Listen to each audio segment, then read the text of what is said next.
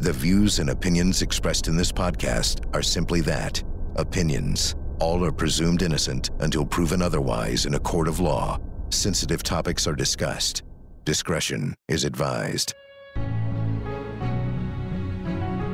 On this week's Court TV podcast, 2 months after a jury found him guilty of the murder of George Floyd, ex-Minneapolis police officer Derek Chauvin returned to court to find out his sentence, and like every aspect of this trial, it was compelling. From the victim impact statements to the judge's final ruling, Court TV's Julie Janae was on site covering the hearing and will tell us what she learned.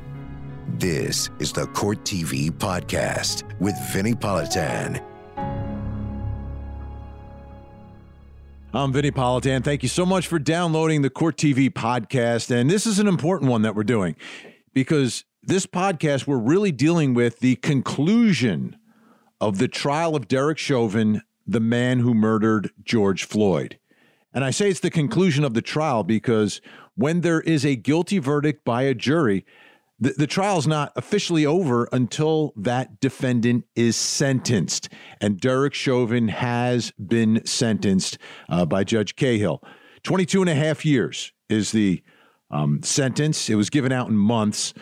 But what exactly does it mean and what happened inside the courtroom? Because there were some incredibly emotional and impactful moments. And then there was Bizarro World. And let's bring in Court TV legal correspondent Julia Janae, who was in Minneapolis for all of this.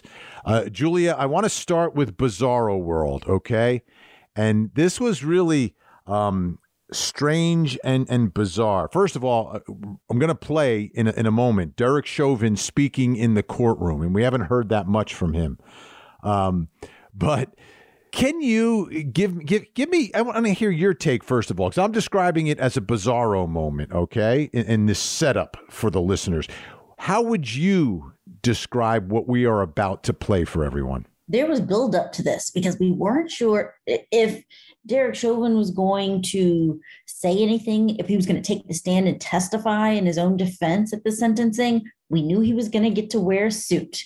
We knew that he was going to be there with friends and family there in the courtroom. But was he going to say anything? And if he did, what was the tone going to be? Was he going to continue to say he was innocent, or was he going to apologize? But what we heard from him left me straight shaking my head and scratching it. I just didn't understand what he meant by it and why he chose to use this moment that we were all paying attention to say this. Right. Okay, let's just play it for everyone first. And again, this is the opportunity for the defendant. He's about to be sentenced. It's his opportunity to address the court, address the world, really, because the world is watching this. And this is, and I know he's in a tough spot, right? He's been convicted of murder, and you know, he's public enemy number one, but still, I don't understand this. Let's listen to Derek Chauvin in the moment that he has to address everyone. This is what he said. At this time, due to some additional legal matters at hand, I'm not able to give a full formal statement at this time.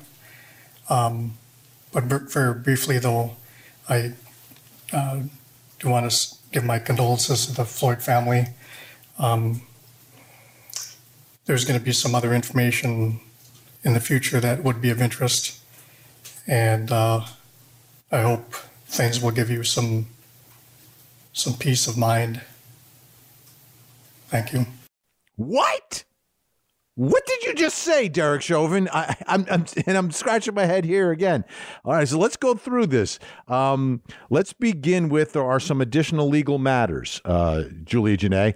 As we start there, I mean, yes, there's probably an appeal and there's federal charges, right? Exactly. He's facing hate crime charges, and those are the ones that he was indicted on after he was convicted in this case. So we knew that was pending. We also know that he is fighting this conviction. He's not going to go away lightly on what the jury decided on April 20th. His attorney had filed a motion for a new trial. It was denied right before this sentencing hearing. So that clears the way for an appeal.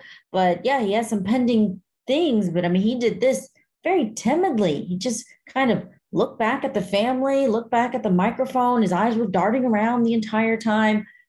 But what did he mean by it? Yeah, and I understand. And again, I don't want to crucify the guy here for this statement, because I know you're handcuffed. He's not literally handcuffed, but he's handcuffed as to what he can say that could impact his federal case, can impact his appeal, everything else by making admissions. But, what he said it's confusing. It's cryptic. It doesn't make a lot of sense. I think we all understand there's legal matters. I don't know. I think maybe you kind of like consult with your attorney a little bit and figure out a way to say this in a way that is both not so cryptic and so weird and awkward and uncomfortable for everyone, but in a way that makes some level of sense, because here we are and we don't know exactly what you're talking about. So the legal matters, I kind of get that. We understand he has outstanding legal matters, but he could say, he could be more direct and say, listen, on the advice of my attorney, I'm not going to talk about the actual facts of the case because of all the pending legal matters or cases that I have against me. Something just a little bit more clear. Now, the condolences, and that's been interpreted differently by different folks. And some people look at it and say it doesn't mean much when you say condolences because it's not an apology. It's not, I'm sorry. But then we look at the pending legal matters. You say, I'm sorry. That's an admission. So how was all of this taken, that magic word, condolences? Inside the courtroom, there were about 8 members of George Floyd's family sitting in the same area where the jury that Derek Chauvin watched every day, who ultimately decided his fate during the trial, where they were sitting. And like I mentioned, he turned around to face them. He wasn't wearing a mask. He did look at them, but zero reaction from the family. They didn't make eye contact with him. They didn't seem to make any kind of movement or acknowledgement to what he said. And that is true for this entire statement that Derek Chauvin made. I think about what his message was attempting to be at that moment. And, and this is why you sit down and sometimes in that moment, and I don't fault people who have to write down what they want to say because of legal implications, but also wanting the moment is so difficult. And some people just aren't great public speakers. They're not used to standing up. And this is the first time he's really talking about all of this. I just think he would have been better served. And I think the Floyd family would have been better served if he had been very precise in his choice of words and what he was saying. And when you say condolences, I don't think that gets you there. Maybe, I want to apologize. I am so sorry for what happened to George Floyd. And I understand my level of responsibility for what happened that day. And you're not really admitting anything, but you're saying, I understand my level of response. I think there was a different way where he could have acknowledged his part without blowing up any potential appeal. But it's a tough part of our system, right? Because you're at your sentencing, but it's not the end of your legal road necessarily. So most criminal defendants, many say nothing. And we've seen that, Julia, right? We see it often. I actually anticipated that he was not going to say anything. But, he's got such a great lawyer. And his lawyer is so eloquent when it comes to navigating this very difficult case and the way he comes off. I'm surprised that Eric Nelson did not help him write a statement that was more clear, did involve, I wish I could make a formal statement, but I can't. Like, what's going to be a formal statement? How is that going to look in the future if we get one? Yeah, I don't know what that means either. I mean, because if it's after all appeals, we're talking years, right? Years down the road, potentially, with all of this. All right, the next part of what he said, there's going to be some other information of interest. This is where it starts getting weird, like really weird. Like what is that? You're saying something, but you're not saying anything, and you're being really cryptically elusive. And I don't understand how he thought that would help anything. And maybe it's just an awkward choice of words, again, because he doesn't have anything written down and he's kind of, shooting from the hip with the entire world watching him. But any idea what he's talking about? Other information of interest? I mean, there's not going to be more of an investigation as to what happened here. That's what was weird to me. There'll be information of interest as if there's something that's going to be found out, that it's going to be revealed that no one knows anything about. And we've had 13 months worth of an investigation, a month-long trial where anyone and everyone took to the stand and talked about every angle of this investigation. So for him to have some information, it almost seemed like that he was holding on to it, and that even his attorney, who put on a very strong case for him, didn't have that information. Perhaps it was the most confusing part of that to me, because if it is in fact the plea deal that people are saying it may reference, information of interest to them doesn't quite seem to jive with a plea deal. To me, when he first said this, and we're talking about a plea deal for the outstanding federal charges, to me, the only thing that, and the other part of this was, I hope it gives you some peace of mind. To me, the only thing that would give a family peace, and this is based on my history at Court TV, is that it's over. That this is over, and the family doesn't get closure. They never do, but can turn the page on Derek Chauvin. And what that would be, okay, maybe some sort of a plea deal with the feds. But to me, more importantly, waiving any right to appeal anything. You know what I mean? Like, if you're going to do some sort of deal, right?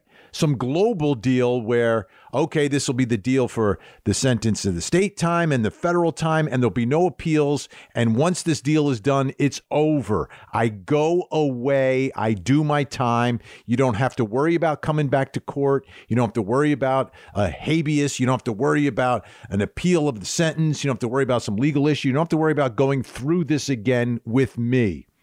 And to me, that's the only thing. I can't think of anything else that could somehow be interpreted as perhaps giving the family some peace of mind other than being able to turn the page here, Julia. That would be huge. The way you just described it, that would be huge if he is going to accept the 22.5 year conviction sentence on the state level, whatever the feds give him, and that we don't hear from him in court again. I think that would be huge. And that may give the family, I can't speak for them, but that would seem to give some sort of peace of mind in the sense of not coming to court again. But that's if the family is happy with the sentence that he gets. The 22.5 years, he's not going to serve all of that. He's going to serve around 15. I looked on the corrections website recently. They have his anticipated release date as 2035. Yeah, but unfortunately, prosecutors don't get to appeal sentences, like unless it's an illegal sentence, right?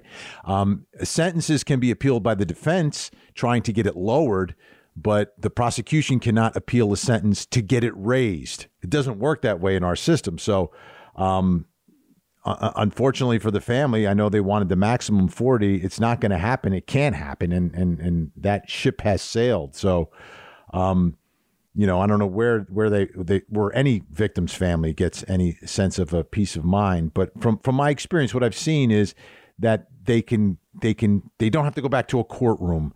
They don't have to hear the name. They don't have to hear about it. There's no stories. Like you think about, Lacey Peterson's family. And I mean, here we are, 17. We're still talking about that case, and Scott Peterson's still trying to get out of jail and still trying to get a new trial.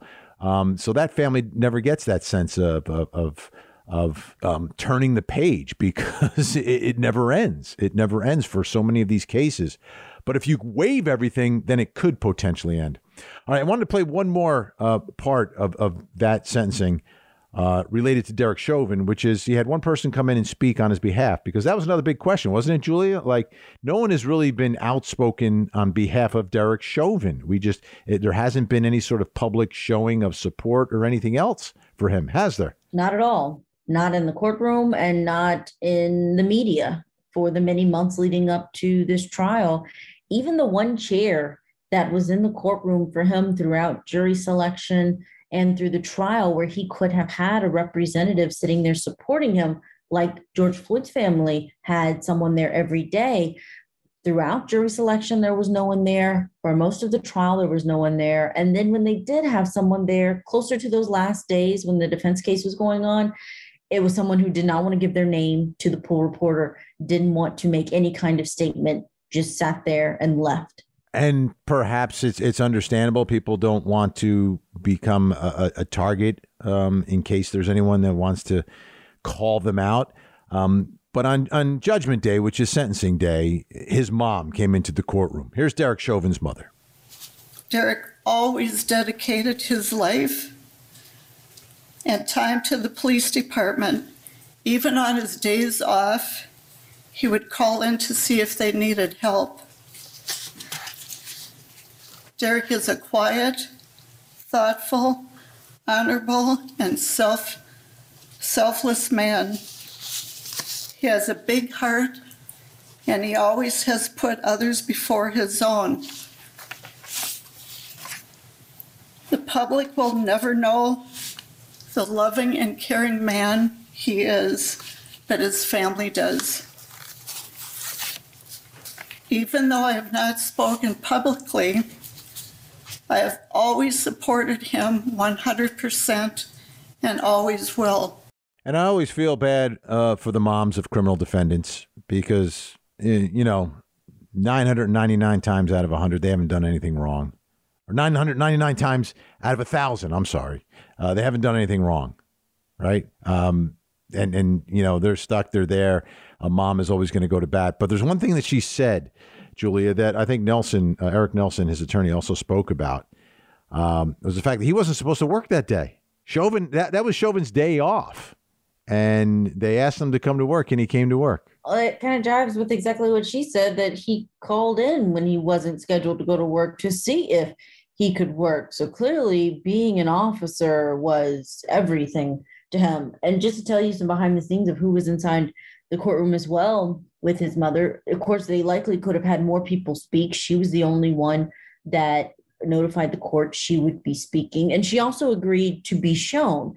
She had the option to not be shown by our court TV cameras that were inside, but her image was displayed. That was with her consent. But also Chauvin's ex-wife was present, her son, so Chauvin's stepsons, and his parents, so his mother and his father, were there in the courtroom present for that sentencing. They were off camera, and they were there supporting him on this final day, but we did not see that kind of support during the trial. Now, I will just say one thing, and it may not be true. I know a lot of police officers, and sometimes, and I actually did this as a reporter / anchor at a station. I always volunteered to come into work on my days off too because I wanted the overtime. I'm just putting it out there. I mean, and that could be part of it too. Well, we know, but it's also a dedication. Remember, he is still facing charges for tax evasion because he did not report his overtime allegedly to the government. He had massive overtime, like $96,000 worth in 3 years. But that's another case that is not what we are here to talk about. We're not here to talk about it, and I'll take his attorney and his mom at their word that, yeah, he was dedicated to his job. And part of it is you work, though. You're allowed to get paid to work at the end of the day. Okay, that's one part of the sentencing. When we come back, let's talk about what sentencing day is really about, which is about the victim and the victim impact statements. We'll do that when we return.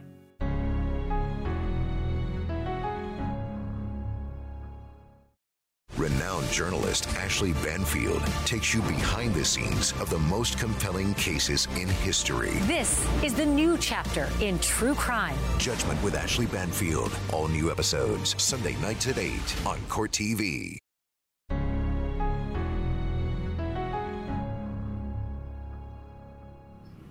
Do you wish that he was still here with us? Yeah, but he is. Through his spirit? Yes. Yes. And when you see your daddy again one day, what do you want to do when you see him? I want to play with him. What kind of games do you want to play with him? I want to play play with him, have fun, go on a plane ride, and that's it. Yeah. We used to have dinner meals every single night before we went to bed. My daddy always used to help me brush my teeth. Oh. Do you miss him helping brush your teeth? Yes. That's George Floyd's daughter. And she spoke at the sentencing of Derek Chauvin. It was remotely done, but the world heard her. Julia Janae still with us, Court TV legal correspondent. Julia, and I noticed as we were listening to her, you put your head down, your eyes were covered. Tell me what you're thinking about when you hear her voice. Oh, it's so hard to hear her. So hard to imagine a 7-year-old who's having to deal with the death of her father and just understanding death. She sounds so young and so innocent. And it's just hard to hear her voice. She captured all of our hearts when we saw her on top of Steve Jackson's shoulders saying, "Daddy changed the world."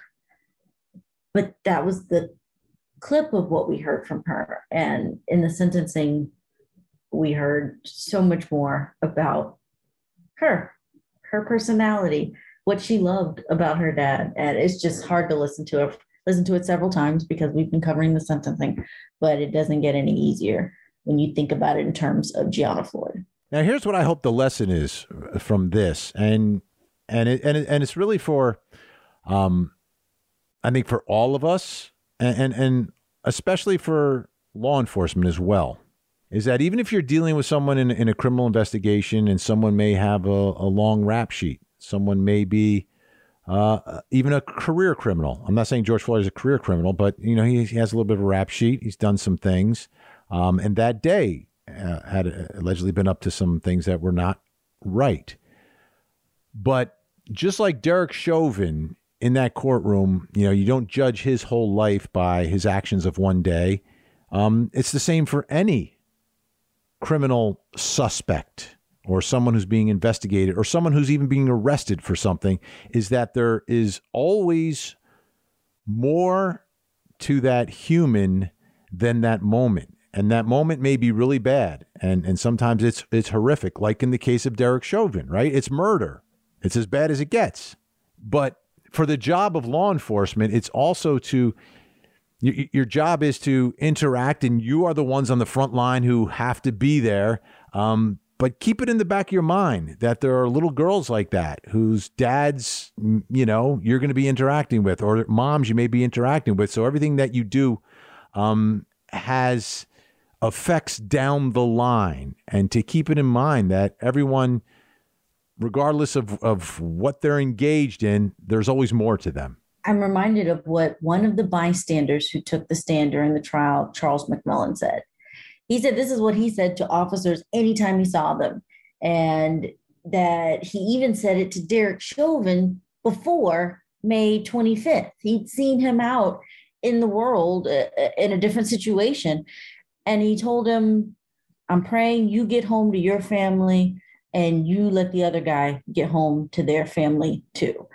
And that's just, it's as simple as that you hope that all parties involved are going to be okay because they both have lives. There's a lot to that statement. And I remember that was such a big part of that trial, because the trial obviously is about Derek Chauvin and what he did and what happened to George Floyd.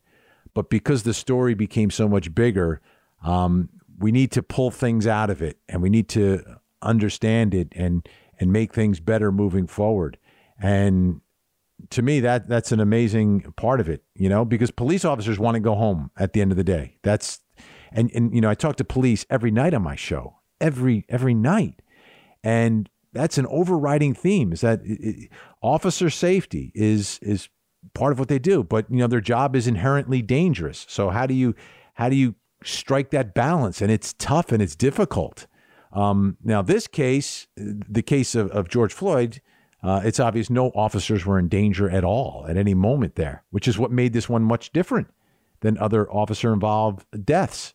Is that the police, there was no threat to police. There was no danger to police, which I think made it much more difficult for people to understand why it even happened. But yeah, understanding that for the best case scenarios, everybody goes home. Everybody goes home. Or, you know, if someone's getting arrested, they go to jail. But everyone goes to where they're going, and they get there safely when possible, right? When possible. And this case screams out there was no reason why everyone should not have survived this. I mean, it's beyond anything. So, Julie, I wanted to. So when you think about what happened that day, right? And what did we ever get an answer to the question as to why it happened? To me, that's the lingering question, isn't it? Like in so many of the murder trials that we cover on Court TV, we always hear about motive, right? And everyone wants to know motive. You don't have to prove motive. It's never an element of the crime unless it's a hate crime. But did we ever get an answer? Did we get close to an answer during the course of this trial as to why this happened? Why these actions were taken by Derek Chauvin? I don't think we heard a motive. The prosecution didn't really focus on what his motivations were that day. They didn't even get into some of the prior arrests that he made that were similar, that may have helped suggesting motive to this jury, but they chose not to go that route, perhaps because they didn't have a clear enough answer for themselves and they felt the evidence stood on its own. But that would be an interesting why that Derek Chauvin could potentially give in his formal statement that he says he can't make today, but may make in the future. He does have those hate crimes against him, the charges. So that suggests some motivation as well. And if there is a plea deal in that case, perhaps that will come with an allocution. Let's take a listen to George Floyd's brother, because this is exactly what he was talking about when he gave his victim impact statement. I wanted to know from the man himself, why? What were you thinking? What was going through your head when you had your knee on my brother's neck? Why, when you knew that he posed no threat anymore, he was handcuffed, why you didn't at least get up? Why you stayed there? And going back to what we started this whole podcast off with, which was Derek Chauvin talking about, I hope get some peace of mind from some information of interest. Well, this is what they want to know. This is what they want to know. And this is very consistent with what we hear from victims of murders all the time from their family is why? Why? I just want to know why. And that question has not been answered. And I think that's the only thing that Derek Chauvin could say that could somehow answer the cryptic message that he sent, right? So let's get back to the whole scenario. Guilty plea, like you said, in the federal case, waive all the appeals, state exactly what you were thinking, why you did what you did, and waive all your rights to appeals and just be done with it and turn the page. And maybe that's what he was talking about, because that's the only way. That's the only way you get close to what he believed he might be able to accomplish with this information of interest. Information of interest, something that's coming in the future. I think it's possible, but like you said, unless he is willing to waive even his state case, any kind of appeals, which they've got a long list of things they believe went wrong during the trial. And some of them they may have something of a success with. So that would be huge for him to waive any right to an appeal on it. And, Terrence Floyd there, that was the first time you really heard the family speak directly to Derek Chauvin. It's one of the first times they're able to be in a room with him, with there being more than one or two in the same room with him. So really powerful moment from him and Philonis Floyd, the other brother of George Floyd, who spoke. Now, Julia, after the sentence came down, you had an opportunity to speak with one of the George Floyd jurors. Give me the backstory there. I did. This is juror number 52, Brandon Mitchell. He was one of the first sitting jurors to speak out and to be public about who he was, because this jury was given a cover of an anonymity from the court. They did not have to come forward. Their name has not been released on the public record yet. So unless they choose to come forward, we really don't know who they are. And he was in downtown Minneapolis watching the sentencing, and then came and spoke to us right after that sentence came down. And he said it was on the light side of what he thought the judge would ultimately give Derek Chauvin, but that he respected the judge's decision and felt that it was a fair sentence after convicting this officer of murder. Let's listen to part of your interview. Yeah, for me, the single most difficult thing was 100% whenever George's brother was on the stand. When he was on the stand and they were going over their baby pictures and pictures when they were growing up, that was by far the most difficult time of the entire trial. Just seeing the pictures and hearing the stories behind them and the stories of their childhood and just things like that, just brotherly things that had nothing to do with anything else besides them just being brothers. That was by far the most difficult day. It's hard to hear him talk about his mom, how he lost his mom that same month, and then George Floyd in a month that was supposed to be his anniversary. Yeah, absolutely. You know, this is I hope there are prosecutors listening to this, and I hope they pay attention to that, Julia, because way too many times in courtrooms across America, the trial becomes all about the defendant, and the jury doesn't understand, or it's not real to a jury that there was a real person who was gone. And to humanize the victim and bring the victim to life inside the courtroom is so important. Many prosecutors get it, but there are some who don't get it and don't accomplish that inside a courtroom. And it, as it turns out, according to this juror, it was a big part of that case, a big part. Yeah, a huge part for him. And in Minnesota, they have what's called spark of life testimony. It's limited. Philonise Floyd was really the only spark of life witness who took the stand in this trial to talk about who George Floyd was solely.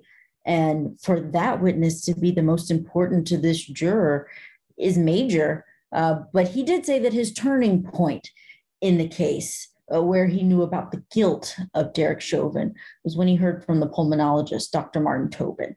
He said the way that it was laid out for them so clearly of how Derek Chauvin's knee was the cause, that was when he was sure that this was a guilty defendant in front of him. And what surprised me is that they really didn't give much weight as a jury to the arguments against cause of death, the drug presence in George Floyd's body, the heart condition. That really wasn't a topic, according to this juror, inside the deliberation room, because it was so clear to them that cause of death was proven by the prosecution. You know, Dr. Tobin, if he really wants to cash in on this whole thing, can do like a one-man show touring America and just whatever he's talking, doesn't matter what he can talk about whatever he wants. It's just to see him, because he was so captivating on the stand. It was amazing. I'm sure he has plenty of life stories that he could tell, but again, everyone we talk to, it comes back to Dr. Tobin. Unbelievable. And Dr. Tobin never testified in a criminal case before, right? This is like his first time.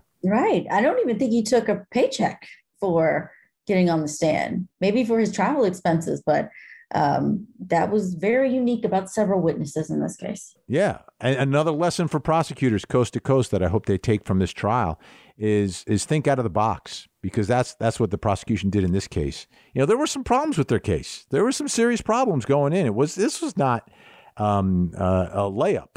Right? This was not necessarily an easy case based upon some of the facts, especially when it came to the medical examiner and other things they had to deal with. But they thought out of the box and they came up with a different way.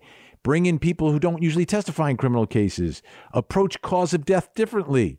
Bring in these other experts. Humanize there's a lot of things that they did that were very unorthodox that worked, that absolutely worked. I mean, the juror told you basically that this was not, they weren't arguing in that jury room. They were pretty much all on the same page from the get-go. Right. He said they sat down, they went around the room to give their thoughts, and they realized they were pretty much on the same page for second-degree unintentional murder. It just took them a while to get through the jury instructions and go over understanding the elements of the other two charges against Derek Chauvin, third-degree murder and second-degree manslaughter. So it was fascinating to hear his take on what happened in that jury room, knowing that there were no holdouts, there were no real contentious moments, that they all seemed to get along and that they felt the same about the evidence they heard in court. Unbelievable. It's like another sports analogy. It's like pitching a shutout. I mean, that's basically what they did. Unbelievable. And again, I thought there would be some issues with this case. I thought there were some issues with the law, some issues with the facts and everything else, but they put it all together very, very well. Very well. Much like Julia Janae does on the air on Court TV. Court TV legal correspondent Julia Janae, fantastic having you here on the podcast, and incredible work out in Minneapolis. Thanks so much. Thank you so much, Vinny. Thanks for having me on. When we come back, I will answer the question that is really the ultimate question at the end of every trial. Was justice served?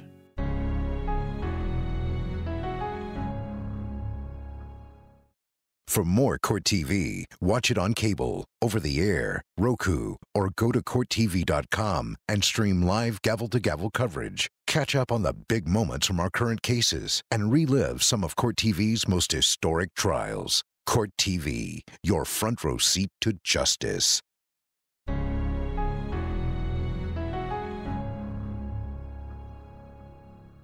So at the end of the day, at the end of a trial, I ask this question of my guests every time, and I ask the viewers as well, the 13th juror that we do on my program. I say at the end of a case, was justice served here?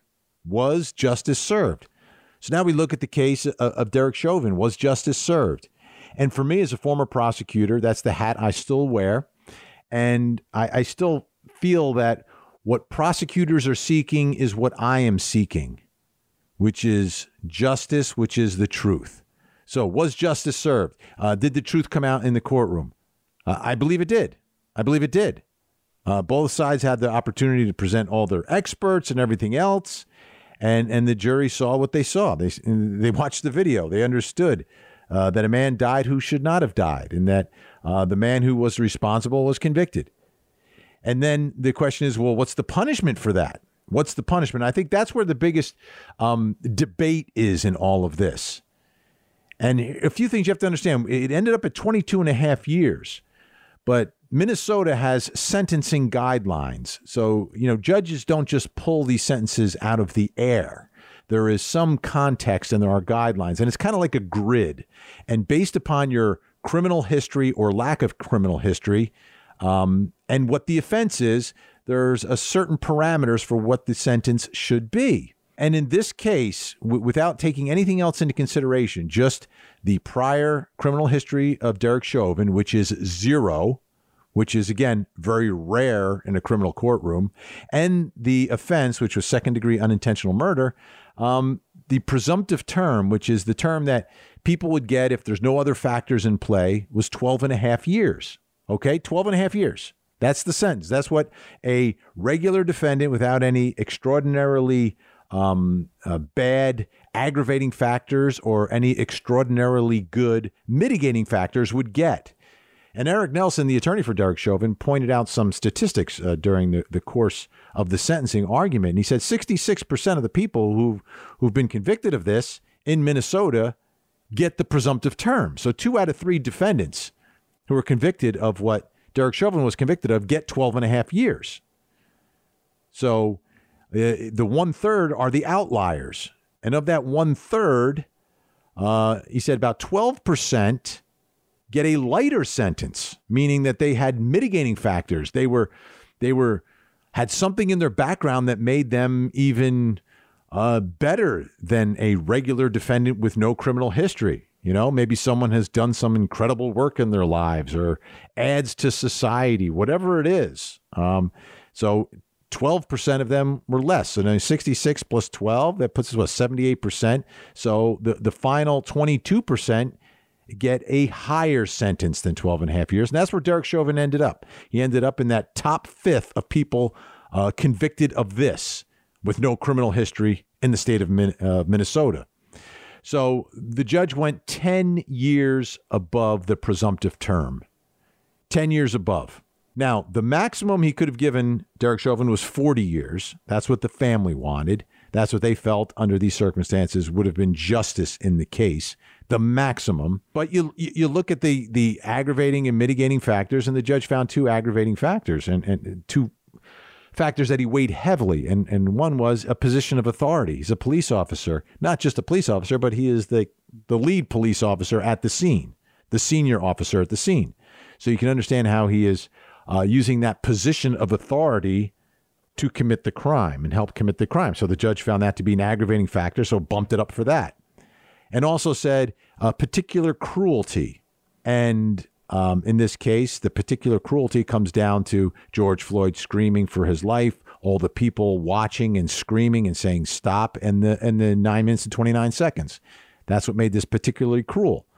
So the judge took that into account to depart upwardly from the presumptive term, to go from 12 and a half years and add 10 years to that.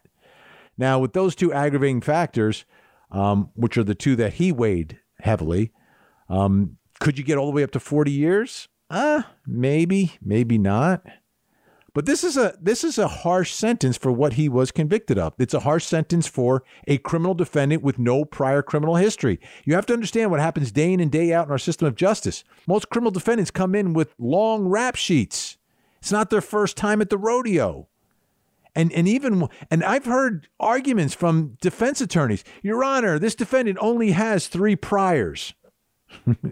and I would look, I would say, what, only 3 priors? Only 3? But in the real world, yes, the defense attorney was actually accurate compared to the other criminal defendants we were sentencing day in and day out inside the courtroom. Only 3 priors isn't that bad. And they'd be making arguments for probation on someone that's got 3 priors. So here's someone with 0 priors, 22 and a half years. That's a real sentence. Still facing time in the federal case. We'll continue to track that to see what, if anything, happens there. But at the end of the day, based upon all of the factors, I think it was a fair sentence by the judge based upon who Derek Chauvin is and what he did. I mean, 22 and a half years. I mean, that's there was another police officer in Minnesota who was convicted. He shot and killed an innocent woman, unarmed. OK, this woman had called police to investigate. She heard something in an alleyway. She thought someone was being attacked. Police respond. She goes up to the police car to tell him. The cop shoots her. And he's convicted. He was facing the same exact sentence as Derek Chauvin, and he got the presumptive term of 12 and a half years. There were no aggravating factors there. So, just shot her. Boom, dead. No particular cruelty, no abuse of authority, none of that. So based upon the history and everything else, all things considered, from my perspective, justice was served here. The truth came out in the courtroom, and the sentence was fair and appropriate. Okay, folks, don't forget, Court TV is a network, gavel-to-gavel coverage of the nation's biggest trials, like Derek Chauvin. We've got Ahmaud Arbery coming up. We've got Kyle Rittenhouse coming up. We've got a full slate, day in and day out. If you've got a digital antenna, rescan your antenna to find our signal. Go on courttv.com. Check the show notes. We've got links to incredible footage from inside the courtroom, as well as other information about all the cases we're covering, including this one. I'm Vinnie Politan. Thank you so much for listening. And as always, don't forget to hug the kids. This podcast is a production of Court TV. Go to courttv.com for more content, trials on demand, and to find out how to watch Court TV in your area.